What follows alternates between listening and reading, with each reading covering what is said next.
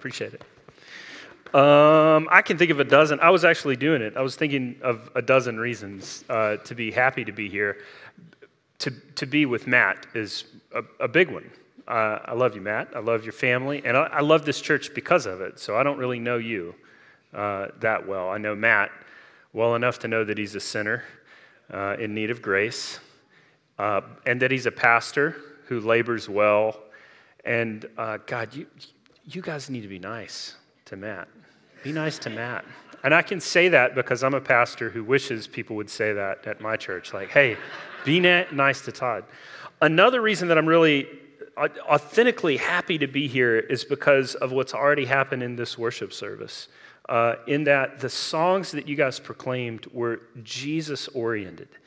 And when I first moved to town, which we moved here in 2014, one of the first things we did to begin our church planning effort was to sort of go and visit other churches.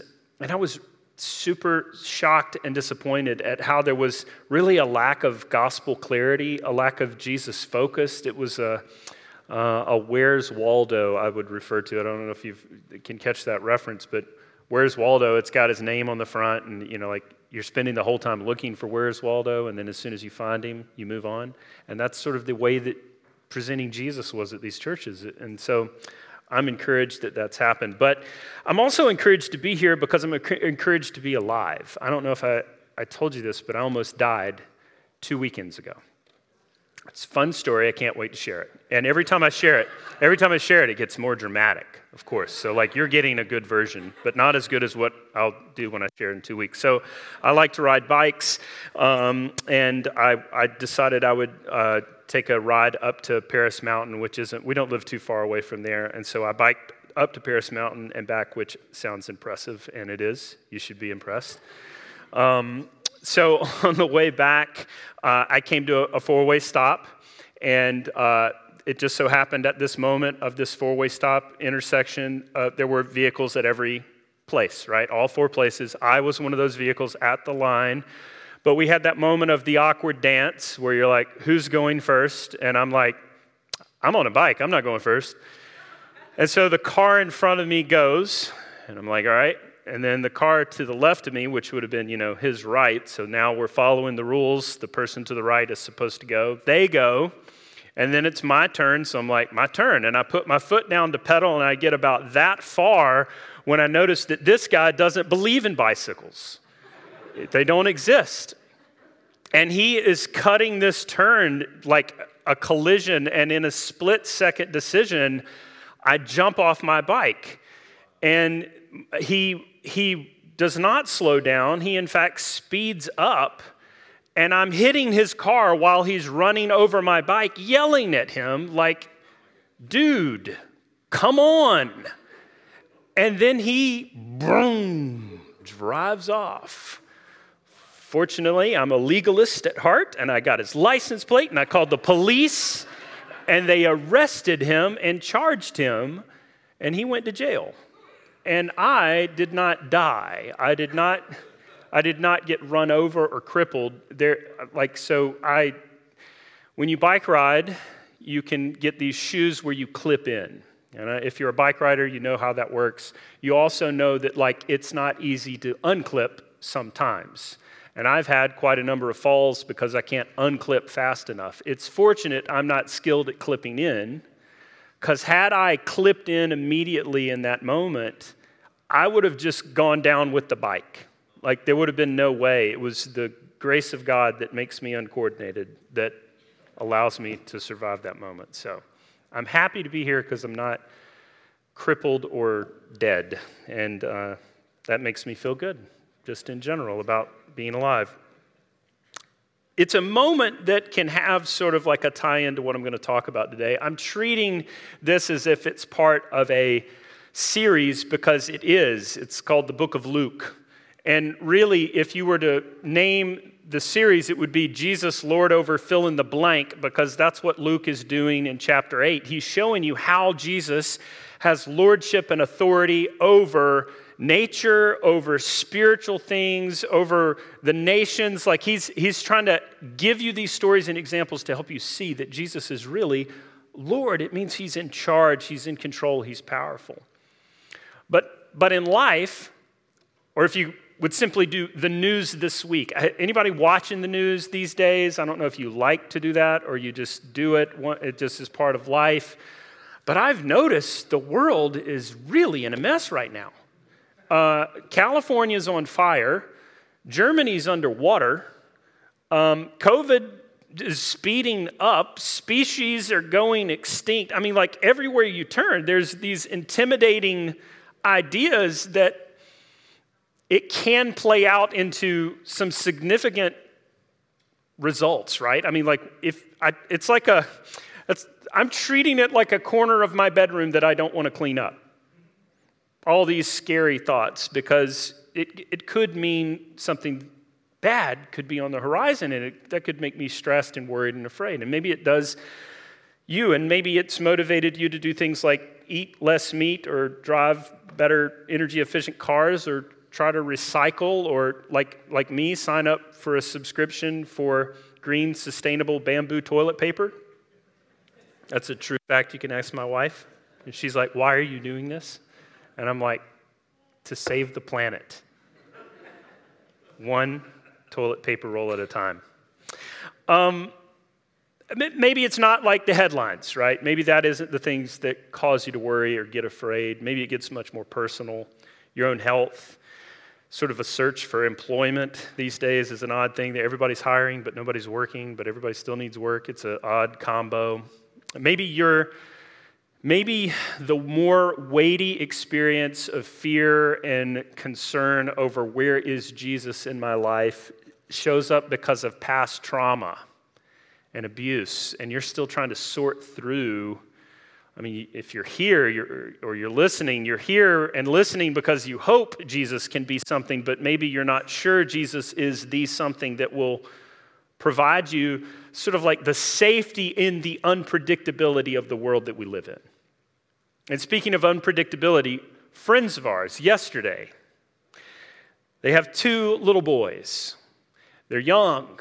One of them has special needs. He is a bouncing off the wall, brilliant, fun kid, but he requires, double the effort of control.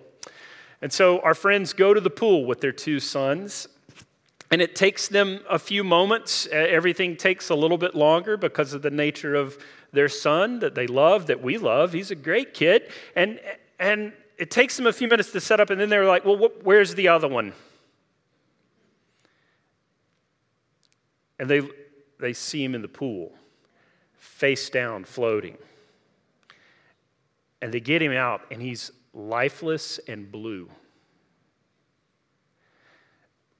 Talk about a storm where you're like, where's God? What are we going to do? This is it. We're doomed. It's over, right?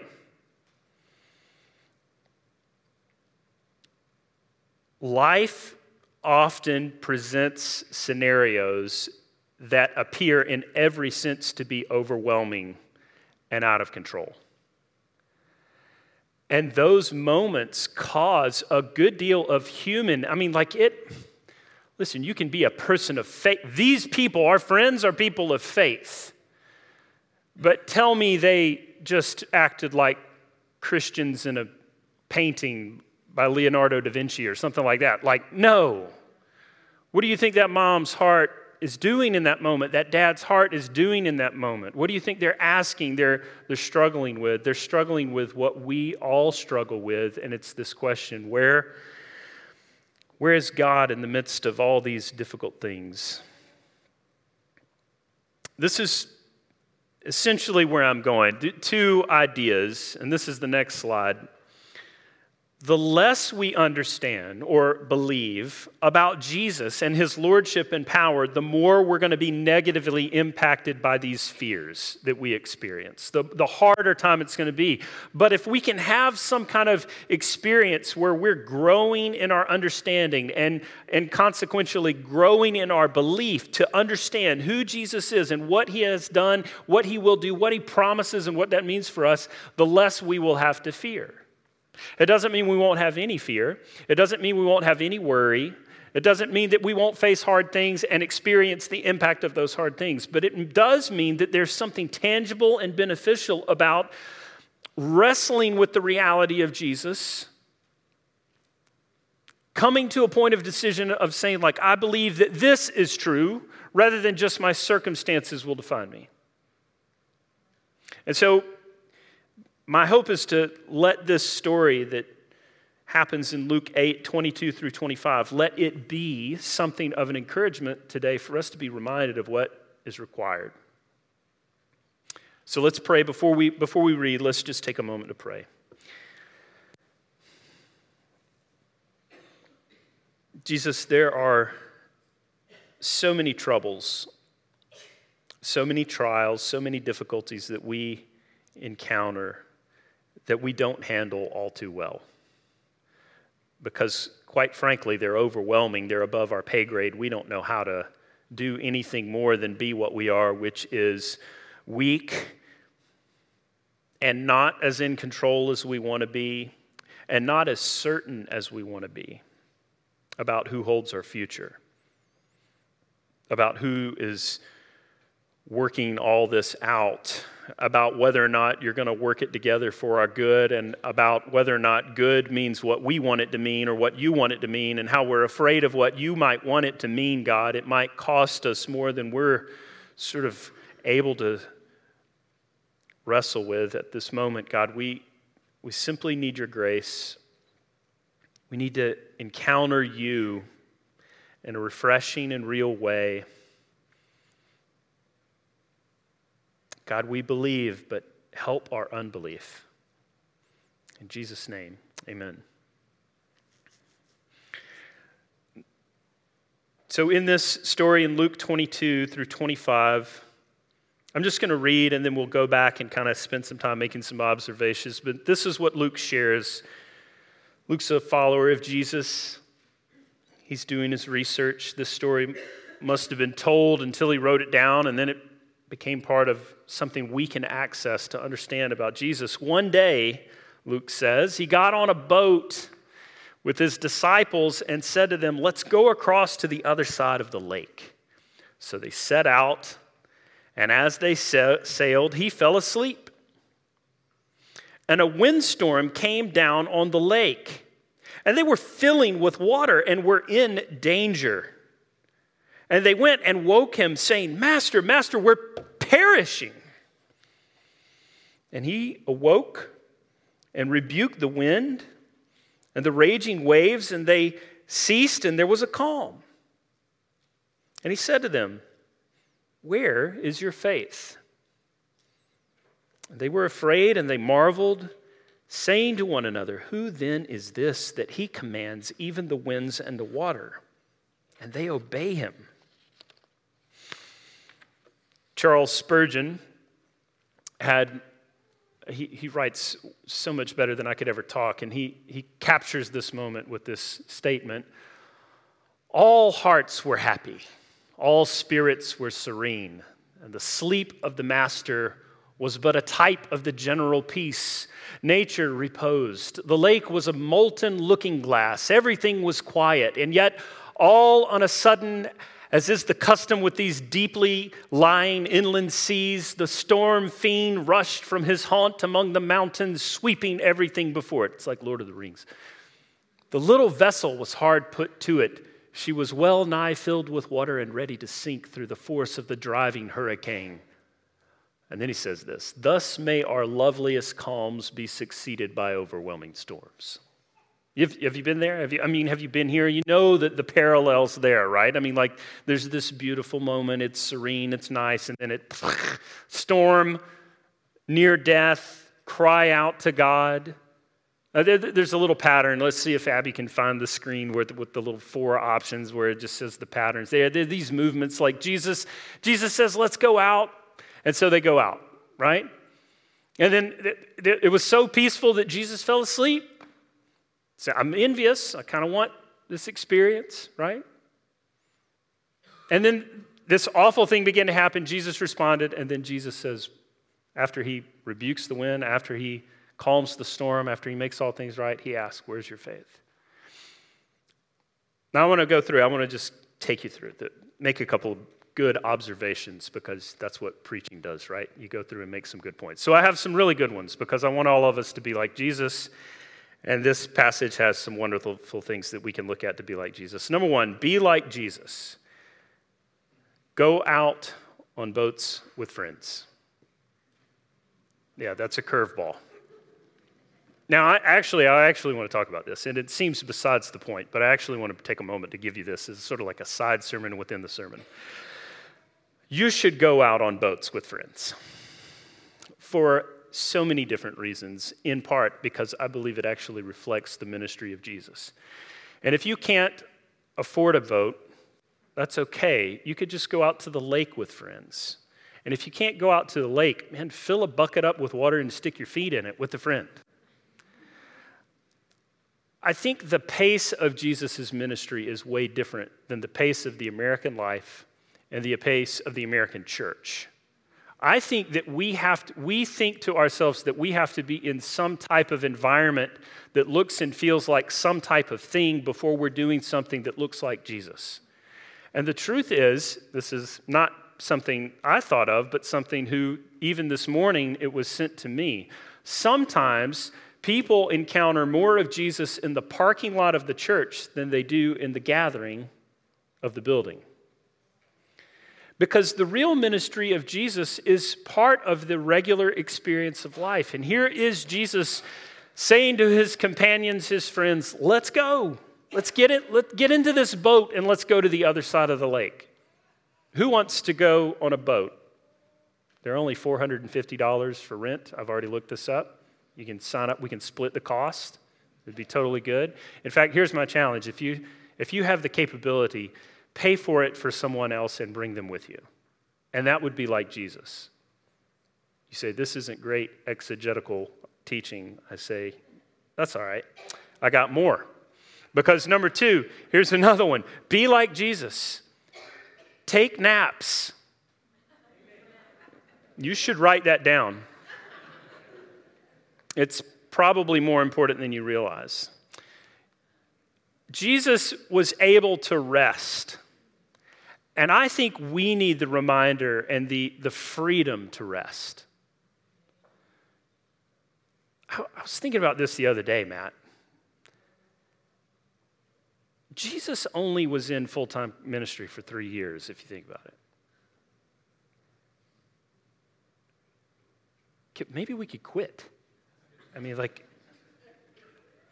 it's exhausting. And within that time frame, betrayed, killed. 3 years, betrayed, killed. Which is about, on average, for my pace of being betrayed and killed by the people of the church. It's sort of like 7 times so far. I did the math, checks out. How did Jesus take a nap? He took a nap because he had a perspective, right? And that perspective was, I'm safe, and I'm tired, so I'm going to take a nap. Too many of us don't feel safe, but we feel tired, so we don't rest. And we don't rest in part because we don't feel like it's okay. We don't feel like we can, and we've got to do it. God made you human. Jesus, his humanity is on display in the fact that he took a nap. He rested. You should. Some of you are napping right now, and it's the most spiritual thing ever. And I'm so proud of you. So proud of you for napping. I know I'm just playing around. There's an even better one, because if I'm going to say be like Jesus, go on boat rides with friends, and I'm going to say be like Jesus, take naps, then I have to say this one, right? Be like Jesus, be woke. Come on, that was a good one. You guys don't get that joke? I'm kidding. It's a joke. But if you want biblical evidence that Jesus was woke, it's right here in Luke 8. Jesus woke. They woke him. So Jesus is woke. Got to work on that delivery of that joke. It doesn't land quite as well as I hoped it would. All right, so I'm just having fun with that. But you can see in this moment, have you ever been in a storm on a lake? I mean, literally, has anybody ever been on a storm on the water? Okay, John, you've been there. A few people have been there. I don't know why I was not more afraid, but it is quite an overwhelming experience to be out on a boat when a powerful storm with lightning and wind and rain and hail, which is what I've experienced on a boat, starts radically transforming the serene peacefulness of your little lake adventure. And, I'm doing this on a 21st century pontoon boat with my GPS and all other kinds of devices that give me great thoughts of comfort. Can you imagine these guys out in the water? And like when it says that they felt like they were perishing, the word is like, we're doomed. We're going to be destroyed by this. It is that we're not going to recover. We're not going to make it. Which is why they're waking Jesus up, because they're like, this joker's going to sleep through this thing. We got to wake him up. We're going to die. Life can do that. You can see your baby floating in a pool. You can almost get run over by a car. You could have traumatic events where you lose your job, or the person that you entrusted your life to betrays you in such a harmful way that you don't know if you're going to recover from it. And we do feel this experience of perishing, like we're not going to make it. And I think it's right that we cry out to God. This story would not be correct to say, like, are you suggesting that Jesus is asleep and we need to wake him up? No, I'm not saying that. I think Jesus is seated at the right hand of God, fully awake, doesn't need to sleep anymore because of who he is and what he's done. He's resurrected. He's not in need of rest in the same way that we are, because his humanness is gone and he's now in a new transformed state, a spiritual state that we also will get to participate in that somehow is both physical and spiritual. I don't know how all that works, but I don't think Jesus is just napping when you're going through hard things. If anything, the concept of Jesus is napping in your own heart. You need to wake Jesus up in your own heart in those moments, which is admittedly difficult. Like, I would never in the moment of trauma press hard on, you're just not believing in Jesus enough. Because legitimate trauma is legitimately traumatic, and we ought to give it room to be what it is, because it is what it is. You let people have the experience of their emotional breakdown because it's necessary. Interjecting too quickly with spiritual stuff, you just become weird. Honestly, just give them space, let them calm down. Weep with those who weep, right? Just walk with them through it, and then bring them back around to seeing Jesus. The real be like Jesus, the only one that really matters. The other ones are just fun. The real be like Jesus moment is to respond with faith in his God-given power. And the truth is, even though we're not Jesus, Jesus is with us, and so his power is with us, his favor is with us, his promise of working all things together for our good is with us. And if we're to be like Jesus in any way in these moments where the storm comes and things get hard, the way we're like Jesus is to rest in who he is, what he's done, and what that means for me and you. To have the increased reminder of the confidence of the provision of God, to be for me, not against me, and to be working through the hard thing that I don't like, that I want to pray myself out of, for the sake of his glory and my good. When I think of these kind of moments and I think about sort of like the super hardship stuff, I think of Job. Because Job faced probably more suffering than me and you, though I'm confident they're modern-day rivals of suffering that would put Job to shame. But Job, wrestling with the reality of why God had done all that God allowed to do to take him from this status of peace into this storm where he loses his family, where he loses his health, where he begins to maybe even feel like he's losing his mind and losing his faith. God answers Job out of the storm. It's interesting. And I would love to just take an extra 20 minutes to read all that's in there, but I'm not. I'm just going to start, and I'll stop when I feel like it. The Lord answered Job out of the whirlwind and said, "Who is this that darkens counsel by words without knowledge?" Which is what I say as a parent to my children. I'm just kidding. It's a fantastic phrase, though. Who's talking without knowing what they're talking about? Says God to Job. Dressed for action like a man, I'll question you, and you make it known to me. Where were you when I laid the foundation of the earth? Tell me if you have understanding. Who determines its measurements? Surely you know. Who stretched out the line? On what were its foundations sunk? Who laid its cornerstones? When the morning stars sang together and all the sons of God shouted for joy. Who shut in the sea with doors when it burst forth out of the womb? When I made clouds its garment and thick darkness its swaddling band, I prescribed limits for it and set bars and doors. I said, thus far you shall come and no farther, and here your proud waves be stayed. He goes on.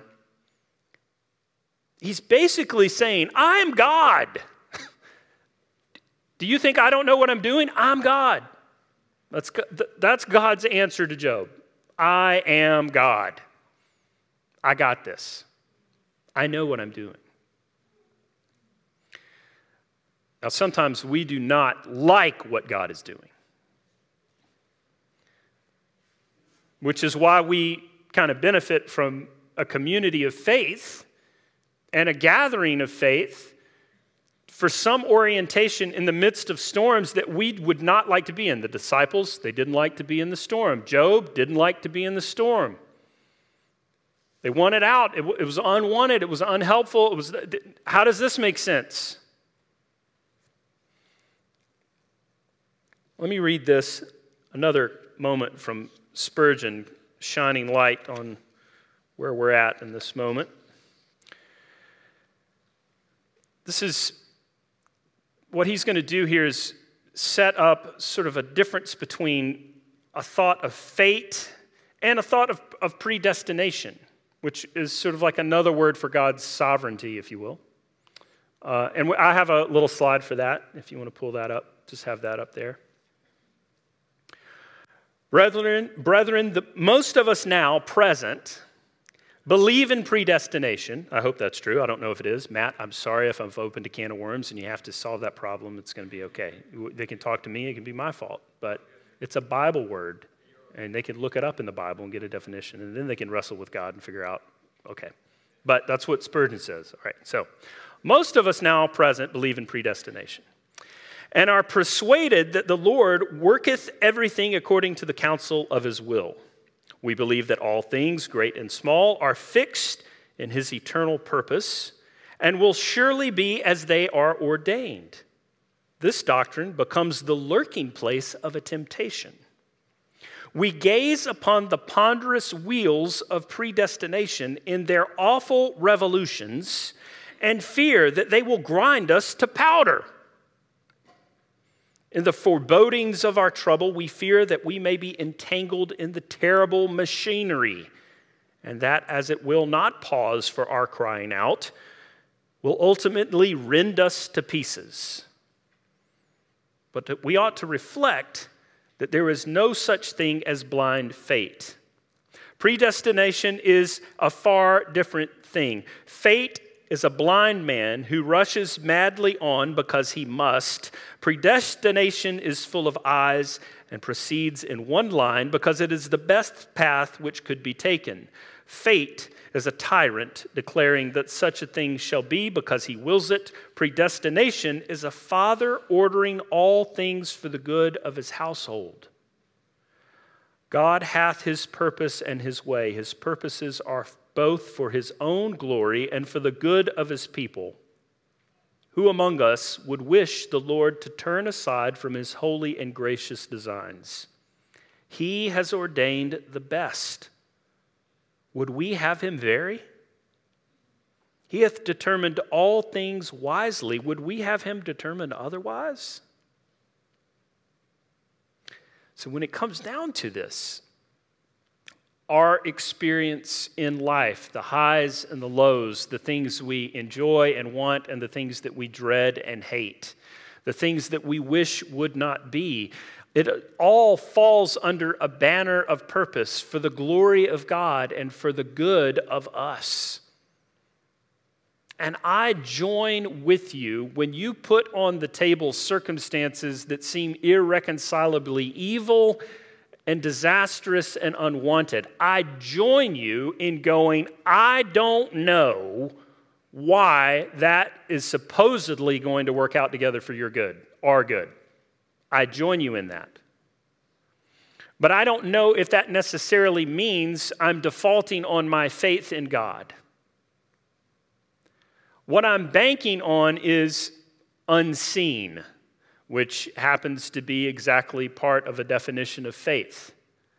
I don't see how that awful thing is supposed to work itself out for our good. I'm just trusting with faith that it does.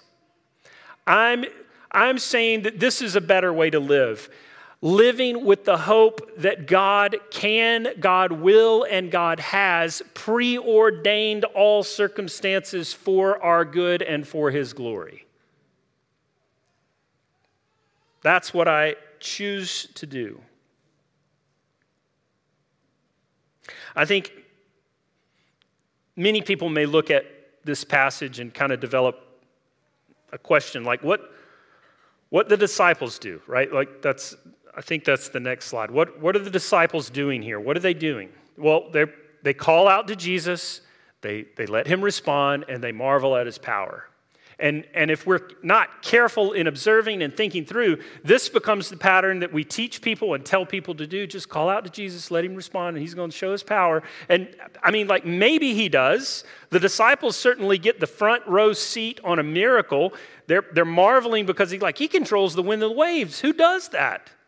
But I'm telling you, we don't always get that front row seat in the midst of the hard thing that we have to go through. And I don't necessarily think this is the pattern. You can do it, I do it, but I don't always get this result as immediately as I want.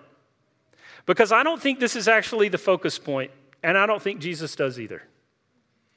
Because after this is all said and done, what does Jesus ask? He says, Where's your faith? That's the question. And that's the question that we need to be reminded of and we need to be challenged with. We don't need to be too quick to pat ourselves on the back and say, my faith is top notch.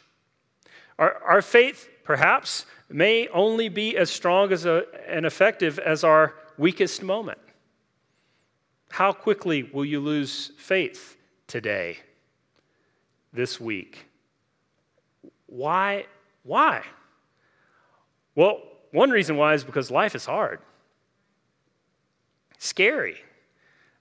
Presenting a constant barrage of headlines that make us go, good gracious, are we going to make it? Are we going to survive this? Should I go get more bread and milk? I mean, that's our pattern, right? It's not easy. You might even say it's impossible. Especially if it's just up to us, but good thing it's not up to us because Scripture tells us that faith is a gift from God. So if you say, I don't have great faith, the good news is, well, you can't generate it, so quit trying. You can ask for it, and perhaps God will give it to you. Paul said that faith comes by hearing of the word of Christ. Meaning, the more we get to know the logos of the Messiah, the real purposefulness of the Messiah, that's the gospel. The more we hear the gospel, the more we can move into faith. So if you want better faith to navigate the hard things, the pathway into it is not through your own works, but by meditating on the work of Jesus, by seeing what he's done and letting that good news become the reverberation of truth for your soul, where you go, if God loves me so much that he would do that, then he's going to fix this too. He's going to fix this storm. My friends who sat poolside with a blue, lifeless child in total panic were brought to great relief after CPR revived the child. Took him to the emergency room, had to do x-rays, 24-hour surveillance. On the way home from the hospital, he says, "Can we go back to the pool?"